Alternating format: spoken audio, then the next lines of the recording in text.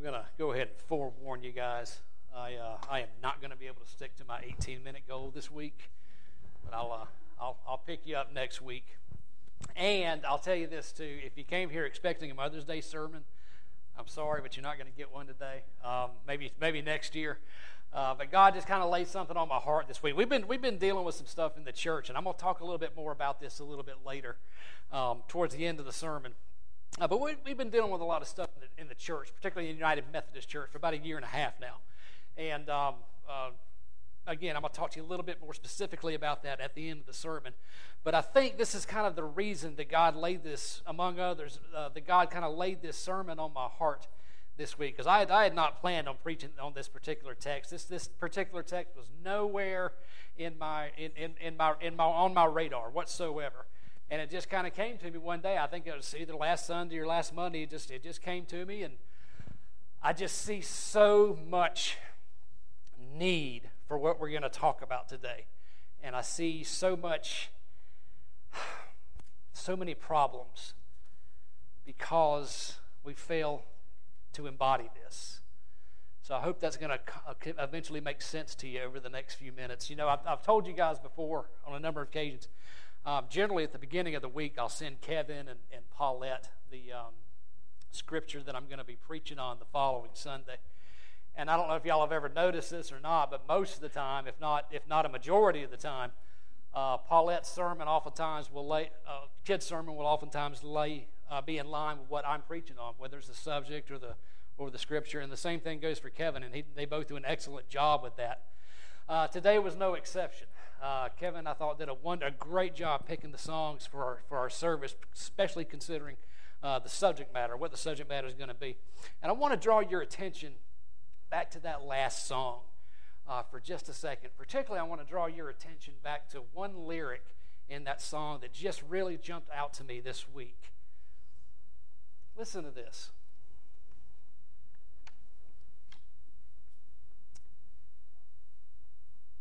And just for a second, I'm going to ask you to really think about this. Kind of meditate on this just for a couple of minutes this morning. But this was the lyric that just jumped off the page to me. If grace is an ocean, we are all sinking. If grace is an ocean, we are all sinking.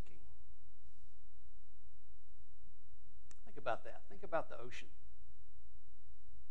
Think about the vastness of the ocean. Think about what the ocean looks like when you're standing there on the shore and all you can see into the horizon is nothing but water. What a beautiful metaphor that is. What a beautiful image and a beautiful representation that is of the love and the grace of God. If grace is an ocean, we're all sinking. God's grace is so big, folks, that it overpowers us. God's grace is uncontainable. We cannot contain the way that God pursues us, and there's nothing that we could ever do, there's nothing that we could ever not do that can stop it. That's the kind of love that God has for us. That's the kind of love that God has for His creation. That's what I want to talk to you about today, is that idea of grace. Specifically, I want you guys to take home two things out of this sermon. Number one, I want you to be able to fully understand, and I want you to be able to fully embrace the uncompromising grace of God in your own lives. Some of us were raised in church traditions where we were dealt nothing but guilt and nothing but fear and nothing but shame, and we walked around calling ourselves Christians and feeling guilty and shameful about ourselves every day of our lives. I was among that group when I was a kid. If you've ever been in that environment, I am so very sorry. And on behalf of every Christian that's ever existed, please accept my apology. Because that's not the grace of God. I'm not saying that we shouldn't practice self-evaluation. We should, and I'll talk about more of that in a minute. But at the end of the day, I want you to realize that God loves you 100%, that God is completely pursuing you. And that's what God's grace is all about. You are covered with it. There is no need whatsoever for any of us to have to walk around our lives in shame and in fear and in constant guilt of God. I want you to get that. I'm just as guilty of it as anybody, folks. just as guilty anytime. If I lose my temper, I feel horrible. And I probably should feel horrible for a while because I start thinking, well, that's who I am. Maybe that's who I am. That's not who I am. That's a mistake that I made. I'm a child of God, covered, loved, like nobody has or ever will love me. Same applies to y'all. And I want you to understand that. I want you to take that home today. Second thing that I want you to take that home today is that same grace is applicable to every single person that you run into. That same grace that we receive from God, that same grace that He just pours over our lives, I want you guys to be able to realize that same grace He has also given to other people. That realization, that simple realization, the acceptance of that simple fact will dramatically alter how we see, how we interact, and how we relate with other people. This unfathomable grace of God, folks, is absolutely essential to our Protestant tradition. It is the foundation of our Protestant tradition. If you don't know what I mean by that word Protestant, there's basically three branches of Christianity. There's basically three branches or major traditions within Christianity. There's the Orthodox Church. That's got a big O in it. It's capital O. You don't see a whole lot of those in South Georgia, but they are everywhere across the seas. There's the Roman Catholic Church. We're all familiar with that. And then there's the Protestant Church, which is pretty much everything else that isn't the Orthodox or the Roman Catholic Church. And I'm not beating up either one of those, but y'all know me well enough. Y'all know that I get a lot of my theology and a lot of my practice from the Roman Catholic Church. So I'm not trying to beat anybody up. What I am talking about is our tradition. And our tradition, the Protestant tradition, the foundation of that is the understanding of salvation and relationship with God by grace and by grace alone. By grace and by grace alone. It is the hallmark of the Protestant tradition. One of the primary theological positions that was sparked during what we call the Protestant Reformation, which occurred like 500 some odd years ago, was this whole idea that salvation, justification before God, being made right in our relationship with God, being made holy or being made whole, and even our spiritual growth are all gifts. They're all gifts of love, and they're all gifts of grace. We don't receive these things because we earn them. We don't receive these things because we've done something or because we haven't done something. We don't receive these things because we're good people. We don't receive these things because we're better than others, and we don't receive these things because we deserve them. We receive salvation. We are made right in our relationship with God. We grow in our walk with Christ because God wants to give us these things. God pursues us because God loves us. Grace, as it is sometimes defined, and any of y'all who have been in the church for any amount of time will recognize this. Grace, as it is sometimes and very often defined actually, is the unmerited, unearned favor of God for His creation. Unmerited, unearned. God does it because He wants to do it. It's absolutely 100% a gift that we provided. Not because we earned it, but just because we simply received it. And as the Apostle Paul wrote, nothing can separate us from it. Nothing can separate us from the grace and from the love of God. Our tradition, our Methodist tradition, has always had a very rich theology of grace, our understanding of grace, how it applies to our lives, and how we, in turn, apply it to our relationship with God. And while we're here on earth, how we apply that to our relationship with others. One of the foundational scriptures behind all of this thinking, all this understanding, though, this understanding of salvation, this understanding of being right in the eyes of God, being brought into that relationship that is holy, that is made whole with God. Through this idea in the church even that we call sanctification, which again is just another big word for growing in Christ likeness. All of this, one of the foundational scriptures for these ideas comes from just two little verses. Bible's covered with them. This is just one of them. Two little verses in the book of Ephesians. It's Ephesians 2, 8, and 9. For it is by grace. For it is by grace. For it is by grace that you have been saved. Through faith. This is not from yourselves. It is the gift of God, not by works, so that no man should boast. That's the word of God for the people of God. Several things I want to point out to you. First and foremost, salvation is the gift of God, not by works, so that no one can boast. Church, this scripture completely obliterates any notion that we might have towards self-righteousness. Completely obliterates that. We are not, quote, unquote, better Christians because of the things that we do or because of the things that we don't do, nor are we better people than non-Christians. We are simply people who have received a gift of salvation through our faith and by the grace of God, and only by the grace of God. I want to pound that into our heads because we say that we believe that. We've said we believed it for about 506 years. But I wonder by our behavior, do we really, really, really believe that? As it applies to us and our relationship with God, but even especially what I want to talk about more today is as it applies to our relationships with other people. How we treat other people, how we treat other people in the church. Do we act like we're better than them? Do we think we're better than them? Because they act differently, because they look differently, because they sin differently than we do. I wonder if we really, honestly, in all of our hearts believe that we're all equal, that we're all saved by grace, not because of what we've done or haven't done, not because of what sin we've committed or what sin we haven't committed.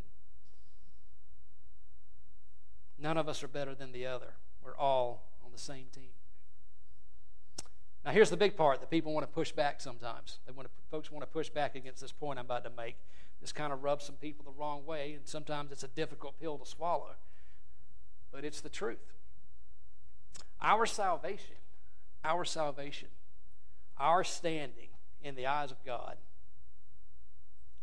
is not dependent on our sin or our lack thereof. Did y'all catch that? Because of God's grace through Christ, we are not condemned, nor do we have the right to condemn anybody else. Because of what? Something I've done? No, because of God's grace. I don't stand condemned. Therefore, I don't get the right to condemn anybody else. Y'all have heard me say on many, many occasions, if we're honest with each other, if we're honest with ourselves, every single person here, this guy included, struggles consciously or unconsciously with some kind of sin or some kind of shortcoming in our lives. Some areas, most likely, there are many, where we fail to live up to God's perfect will, where we fail to love God with all of our heart, where we fail to love our neighbor as ourselves. Every single one of us. Maybe you're aware of it, maybe you're not, but this is a truth that we just can't deny. One of the ironic things about the human process, this human thought process, is that when we mess up, when we fall short, we want God's grace. We want God's mercy. We want God's understanding. We want God's forgiveness. Oftentimes, though, when we perceive another person or persons to be falling short, we want them to be accountable. Something very ironic about that. There's also something very, very hypocritical about that. As if somehow they are less deserving of the grace, the mercy, and the forgiveness of God than we are. Church, our call in life is to mirror the same outpouring of God's grace that God grants to us in our relationships with people. For our Christians and sisters and brothers, this is so very important. This has so much to do about what we see going on in our church. For our Christian brothers and sisters, we need to understand that we're all on a journey. We're all on a journey. We are all at different places in our walks with Christ. So what do? How do we handle that? How do we handle somebody who's doing something we don't like? Maybe how do we handle somebody that looks differently than me, that sins differently than me?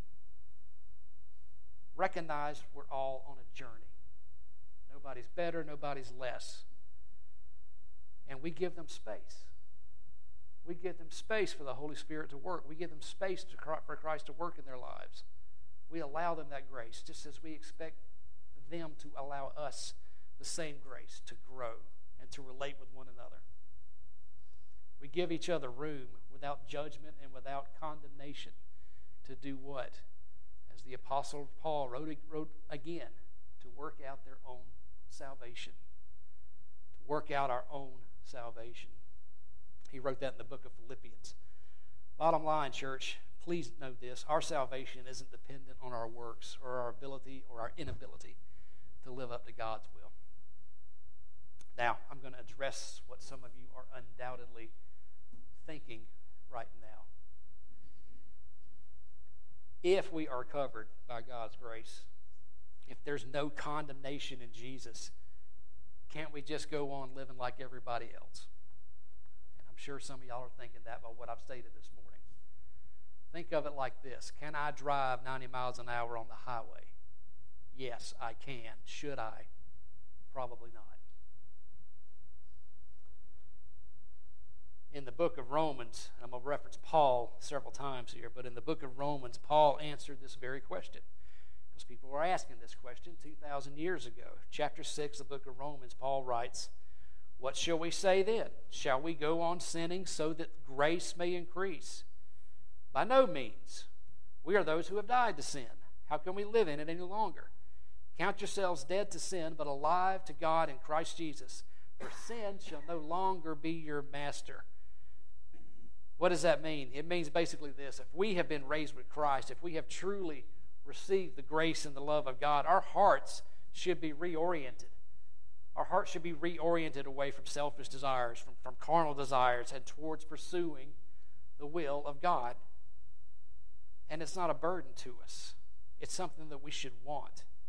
We should want to grow in Christ's likeness. We should want to pursue that perfect love for God and that perfect love for neighbor that Jesus talks about. We're going to stumble. We're going to fall short. We're going to struggle. We are going to wrestle with God, but we will always, always, always be covered by the grace of God. That knowledge in and of itself should motivate us even more to be molded into the image of Christ. Church, if you guys really knew some of the things that I believed about the Christian walk, y'all would, it would make your head spin. Personally, I think Jesus was pretty radical. I think Jesus was pretty radical. I love Jesus, man. I love the life that he lived. I love the example that he was. And I think Christianity is called to be a radical tradition. All day long, I believe that the way of Christ is a radical way of life, a radical way of being that reflects Jesus, that reflects his perfect kingdom. I think it's a way of being that calls for uncompromising love, grace, mercy, kindness, forgiveness, reconciliation, nonviolence, and the relentless pursuit of justice and advocacy for the marginalized, the disenfranchised, and those on the fringes of society. That's what I believe about Christianity. I'm not asking you to believe that, but that's what I believe. I also know that I am nowhere even remotely close to living up to that call at this point in my life. I can't overstate the appreciation, the gratitude that I have for the love and grace of God who continues to sustain me through my failures, through my sins, through my shortcomings. And here's the thing about that, folks. At the same time, because I understand I don't live up to that, I am able to view people differently. I am able to give that, at least I try, that same grace to other people, to extend that grace, to be less judgmental, and to be less demanding of people. Because, like I mentioned before, we're all at different stages.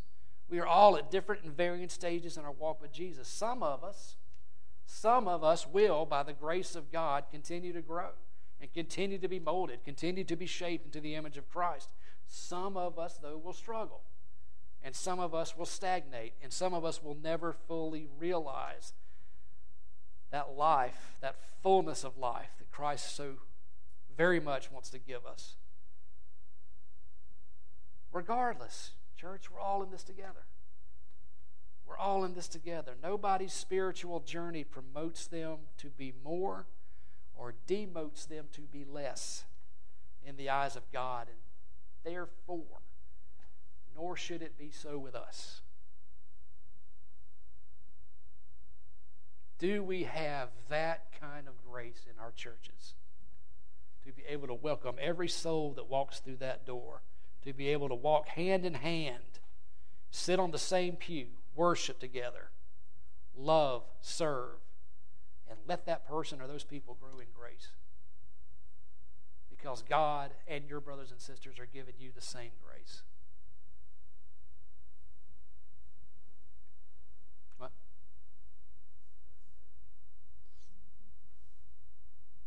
One more scripture I'm going to read to you from Paul. And it speaks to this. It comes from Romans chapter 14. This is good stuff, man.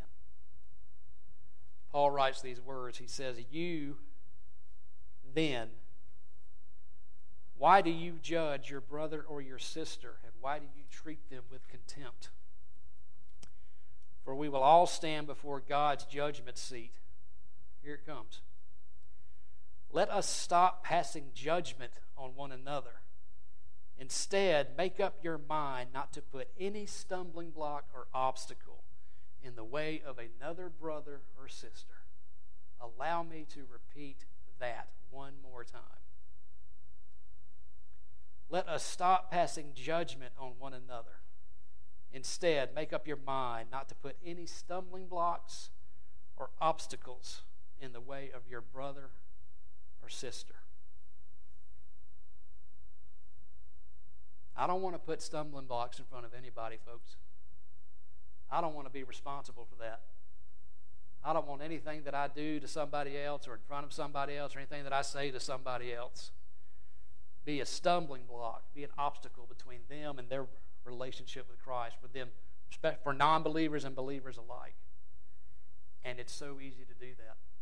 So easy to do that. Every time we make boundaries, every time we set unrealistic requirements for people, unrealistic demands, we are just building that wall bigger and bigger and bigger. How many people have been turned away from the church because of the obstacles that we have placed in their path? How many people hate and despise the church because of stuff that we have done in rejecting them for whatever reason it may be? I don't want to be responsible for that, church. Whether it's a non-believer who doesn't have a relationship with Christ, or whether it's a believer who's trying to grow in that relationship and into that mold of Christ-likeness.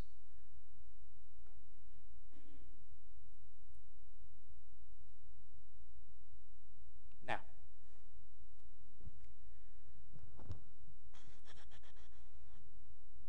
the rest of this I did not write down.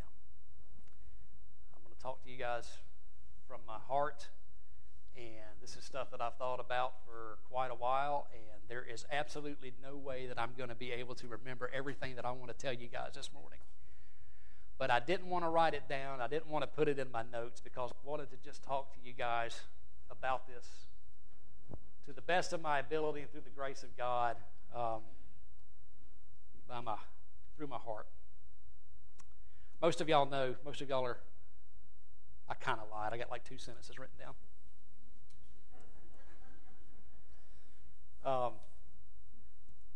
Most of y'all know, are aware that especially for the last year and a half or so, United Methodist Church has had some great difficulties. We've been going through a season of what we know now as a season of disaffiliation, where a lot of local churches are dropping out of the denomination for whatever reason. Everybody has different reasons, and I'm not going to talk about. We are all very much aware that the vast majority of churches around in our area have dropped out at this point, and they will be officially disaffiliated come June. I'm not talking about them. I don't know what their motives are. I don't know what their intentions are. I am not their judge. I am not. That's not my responsibility to judge other people. And we started talking about it here at Bemis, I guess about this time last year, around February, March. And at the time, there's a process that you have to go through. So at the time, the administrative council voted to basically move forward with discussing the process of disaffiliation. And if y'all remember correctly, we did a number of things, and several people came in. I talked to you guys about it some. Tried to spread as much tried to feed you guys with as many resources as I could possibly find. Y'all remember that Paula, our DS, came and talked to us once. You'll remember that two other pastors came in and talked to us, one who was in favor of it and one that was kind of laying in the center of it. And we talked about this thing some more for a couple months, and it just kind of looked like we didn't have that support for it. There was no way, shape, or form, just from the conversations that we were having, that there was going to be any kind of real support for it in our church. So what we wound up doing is we just took a straw vote one day after a service. Y'all want to move forward with this, and at the time nobody was in favor of it. Not a single hand went up. So it's kind of just fallen off our radar, to be honest with you. I haven't thought about it a whole lot. Every now and then somebody pop a question to me, and that would be pretty much it. But it just hadn't been something that I've considered. But it's also been kind of out there hanging, right? So it's just kind of sitting there, and everybody's kind of, well, what are we doing? Are we doing this? Are we doing that? Or whatever. So that was kind of brought to my attention. And the way that we handled that is your administrative council met this morning, and they voted unanimously to rescind their initial vote to begin the process, and they voted unanimously in favor of staying United Methodist. Y'all can applaud that if you would like.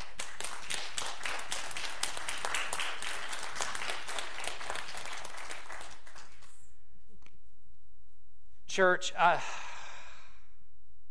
know where God has placed me. I know the place that the direction God has put before me to go, and that's the direction.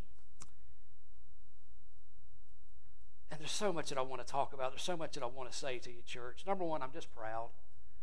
I'm just proud of Bemis. For a number of reasons. Number one, Bemis is a graceful church. And I've recognized that from the beginning. Bemis is a graceful church. All this stuff that we've been talking about this morning, this sermon, you guys reflect that. You guys reflect that beautifully. Beautifully. And that makes me proud. I'm proud to be part of a church that is like that. I'm proud to be part of a church that will go the opposite direction of an unfavorable opinion, particularly in our area. That says a lot about your discernment. That says a lot about your prayer lives, your discernment. It is pretty doggone admirable that you guys didn't go with the crowd. Crowd's dropping out like flies, and that's got to be hard for you. I know that's got to be hard for you to watch that happen. But you didn't go with the crowd, and that's a big deal. I think that's a huge deal. And I think that says something about you guys. One of my favorite things to say right now, this is a good thing to apply anytime you're going through some kind of process of discernment. Always remember that the crowd chose Barabbas over Jesus.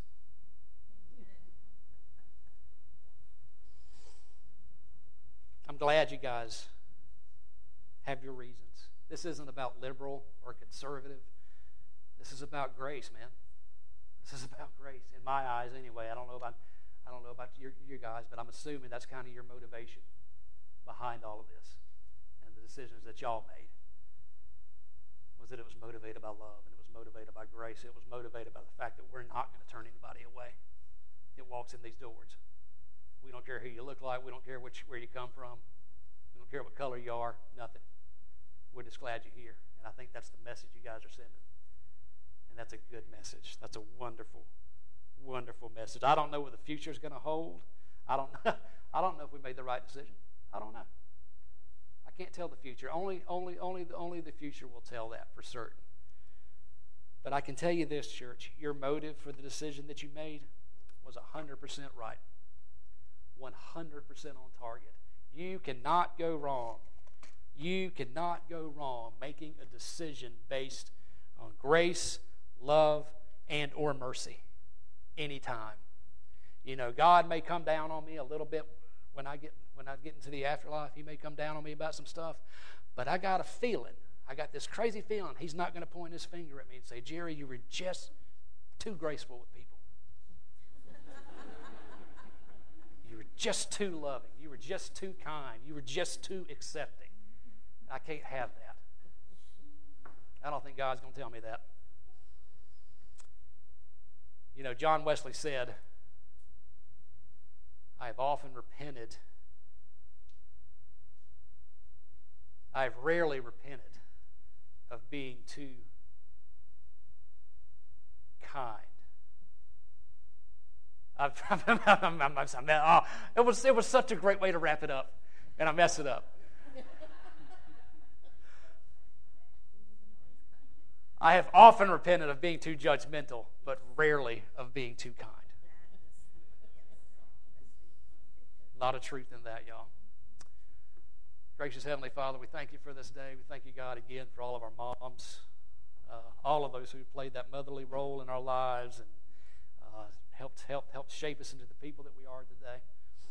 God, I pray for the ones who are celebrating today. I also pray for the ones who are mourning for whatever reason they may be mourning as well, that you'll just grant them your love and your comfort. Thank you, God, for your church. God, we thank you so much for the grace that you've poured out over our own lives. May we realize that grace, God.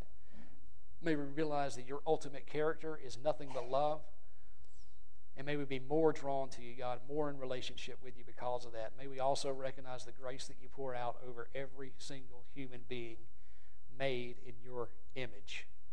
And may our actions toward them reflect that understanding. In the name of the Father, Son, and the Holy Spirit, amen.